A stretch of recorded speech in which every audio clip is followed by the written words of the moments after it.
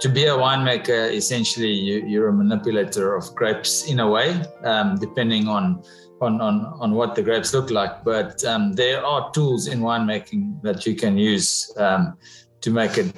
Yeah, if you think it's better, I don't think necessarily it's better. So what I want to bottle is something that's from this place, 100%. In this episode, I'm talking to Callie Louw, who is winemaker at Porseleinberg Wines. Hello, Callie. It's so lovely to meet you here on Zoom. Good to meet you too. And you are owner and winemaker at Porseleinberg. I work for a company called Boekenhoutskloof that owns Porseleinberg. Yeah, so I farm for them. Yes, I farm for them. So we farm 2 properties here on the Porseleinberg and one on the back of Kasteelberg. And so most of the grapes go into one of our bigger wines called Chocolate Block. And then some of the grapes go into the Boekenhoutskloof Syrah.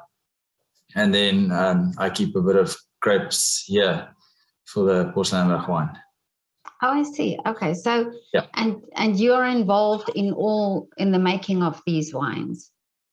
The grape growing of the Chocolate Block and Boekenhoutskloof Syrah, and then the making is Porseleinberg. Yeah. So I harvest and transport grapes we have a pretty big facility in Somerset West, Helderberg Winery, that produces most of the Chocolate Block wine, and then the Boekenhoutskloof Winery in Franschhoek that does the processing of the Boekenhoutskloof wines. And then the small winery here on the Porseleinberg that does that we do the Porseleinberg wine. Yeah. Okay. Yeah, because the Chocolate Block is quite a famous wine here really in Europe as well. Yeah. Yeah. Does really well for us. We can't make enough. Oh, is it? So what do you think is the attraction to that specific wine? I hope it is the wine and nothing else. But I think it's just a really attractive bottle. It's one of those things. I mean, it's like something like Yellowtail. Why would somebody buy something called Yellowtail? But it does really well. And there's other things marketing is something that's completely above my head. But it's just something that works. And as I say, I hope people are buying it because of the wine and not because I think it tastes like chocolate or whatever. But it's just a beautiful bottle, and I think the quality in the bottle has obviously been the thing that's kept it so sustainable and so much in demand. Yeah, but now tell me about. I think it's great value for money. Yeah, and of course. But now tell me about Porseleinberg, and you are involved there, and you have the wines that you make at Porseleinberg. Are they specifically from the grapes there? So Boekenhoutskloof used to be a net buyer of grapes. They sourced most of the grapes, and in 2009 they decided to invest in more vineyard holding, and they bought this farm on top of the Porseleinberg. And initially we wanted to plant 40 hectares, and we've now grown up to 90 hectares here on the Porseleinberg. And in 2014 we bought another farm on the back of the Rebecca Steel Mountain. So we have 130 hectares between the two, of which most of the grapes go into the Chocolate Block. And Boekenhoutskloof Syrah, Porseleinberg was very to be. I used to make wine. If I can keep a bit of grapes on the farm and just mess around a bit. And so in 2010 we had the first vintage of the Porseleinberg wine.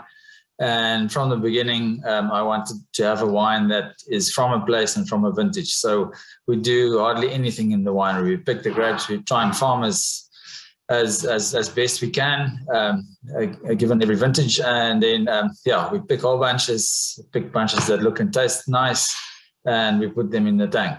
We don't do any fancy sorting or add anything to the wine. just a bit of sulfur. We used to foot stomp in the beginning. It's gotten a bit big now, so the foot stomping is a bit impractical, but the essence of the thing is still the same since the first harvest. So we put everything in whole bunches. It ferments naturally. It's aging in foudre, in big wooden casks, and we bottle wine that's made for aging, not wine that's made for immediate drinking. Well, that's amazing. So it's very organic then, the wine, the Yes. whole process of the wine. Yes.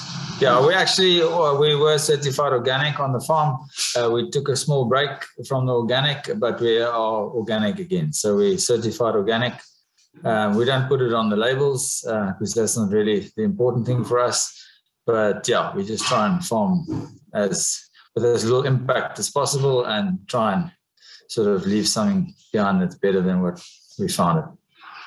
Now, I'm very interested in fermenting and the fermenting process. But now, when you make the wine that's not, that you say you don't add any, you go very natural in the fermentation process.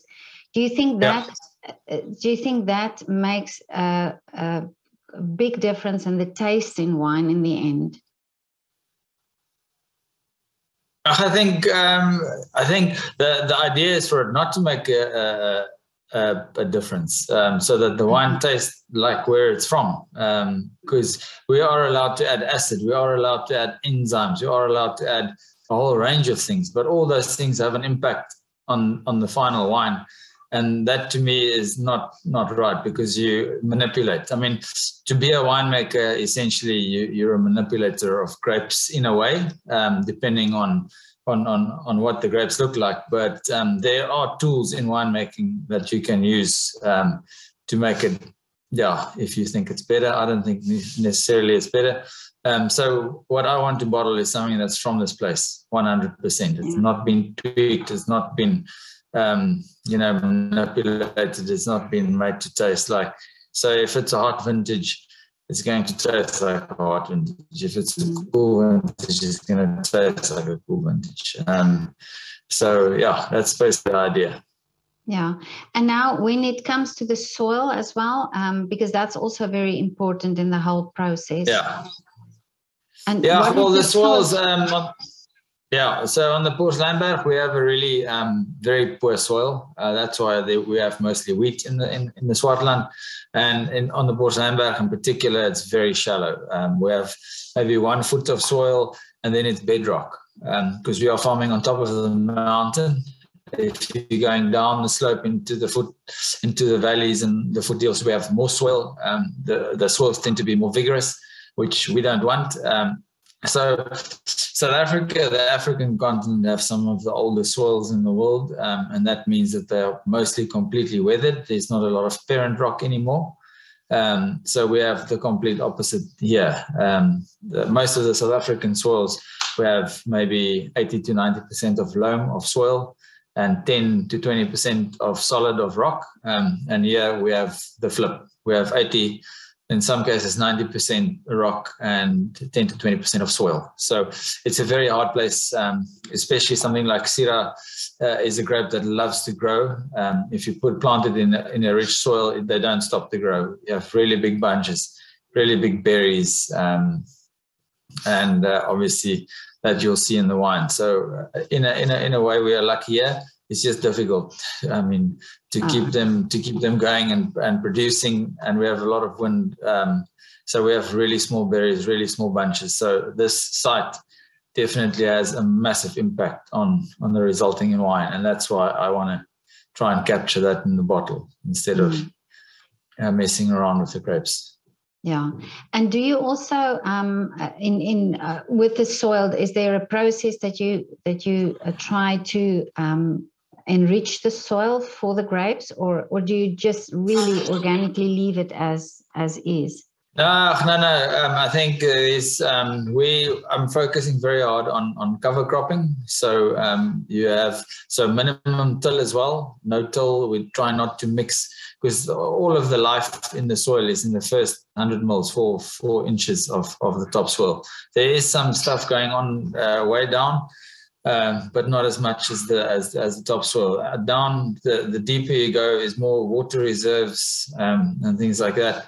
But in the first 100 mils is where all the action is, where all the life of the soil is. And so we very actively working with cover crops, nitrogen fixes like legumes, some brassicas that clean the soil, some of the oats like sire oats, black oats is a soil conditioner. It cleans the soil from nematodes and things like that. And we also plant radishes that stretch the soil, open the soil. Wow. So we're focusing very much on, so we're farming the inner rows as hard as we're farming the space where the vines live, because this is trying to utilize the entire soil profile. But what is this interest for you in going so organic? I think it's the only sort of really sustainable way of improving the soil. So carbon management is something that's really important. And I mean, there's enough literature on the importance of carbon, and everybody's under the, we're all under the, we think that it's just everywhere, but it's actually quite difficult to fix carbon and to lay it down and capture it. And that's with stuff like no-till and minimal working and cover cropping, not working with bare soils. And that's how you sort of try and capture it out of the atmosphere and lay it down. With carbon you get more better nutrient retention, better moisture retention. It's just the gains in trying to farm carbon just way outweighs things like, because input farming, when you start going down that, you'll always be putting in. You never stop. You kill your soil, and you've basically got to treat it like hydroponic medium. Whereas when you're farming the life of the soil, the bugs, the organisms, the microbes, it's a really interesting and rewarding process. It's a long process, which a lot of people sort of lose interest in, because it's not a quick fix like adding sugar to your cup of coffee. It doesn't taste sweet immediately, but it's a hell of a lot more rewarding. Well, I think it also makes the cycle then, when you start going organically, then it sort of, the process carries on, and it becomes more beneficial then at the end. Yeah, exactly. Yeah, it becomes better. It's just but it's something that you've just got to stick at. It's not, you don't farm it like that for 10 years and then pull out and say, okay, I've done my job. It's something that you just got to keep on, stoking the fire. But is it, and now at Boekenhoutskloof, do they have the same sort of outlook on this? Yes. Yeah. Okay. So the Boekenhoutskloof property is also organic, and has been for a very long time. And I think we are all dreaming about maybe one day having chocolate block organic. There's definitely some. But I mean, to us, it's more of a mindset rather than a marketing scheme, because there's a lot of people that jump on the organic wagon because they want to sell product instead of really doing it for the right reasons. Yeah, that's true. But now also your label is printed. You print it yourself. Yeah, I have the letterpress in my office, and That's amazing. I love it. So it's totally this. When you buy this bottle, it's everything. It's almost like a handmade process then.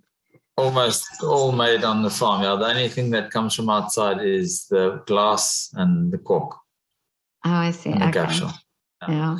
But now tell me about what made you decide on printing the label yourself?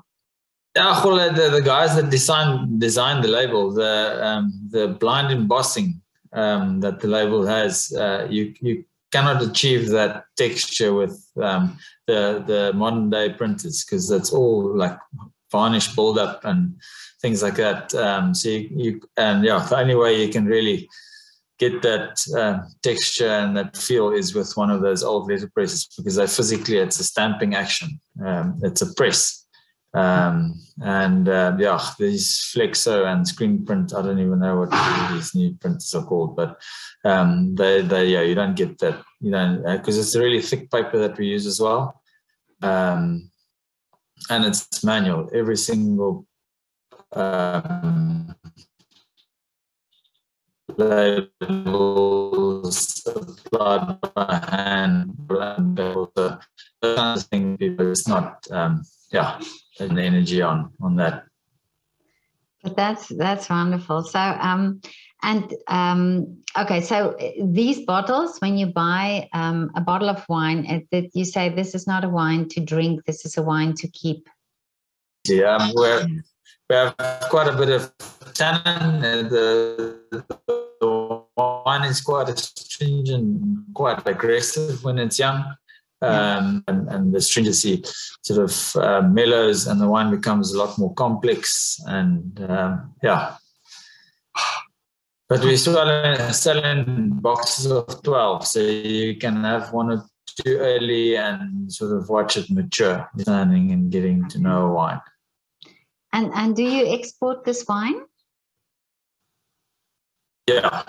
So we're mostly exporting. It's about 60% exported, and then 40% sold locally. Oh, okay. But now, Callie, tell me, what is your wish for the future for your wine?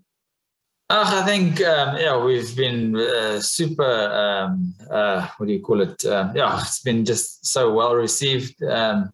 The sort of the whole idea of the wine and sort of trying to make something that doesn't suit the market, and making something that's basically completely original and from this site. And I think hopefully people will just always just appreciate this honest version of wine from a little dry patch on the southern tip of Africa. Yeah. I think it's wonderful. I love this story and the fact that it's really handmade from the wine to the label. Yeah. Yeah. No, that's wonderful. Okay, Callie, now just one last thing. Tell me, can you do a shout out for is there a restaurant or a coffee shop or somewhere where you visit regularly that you want to mention?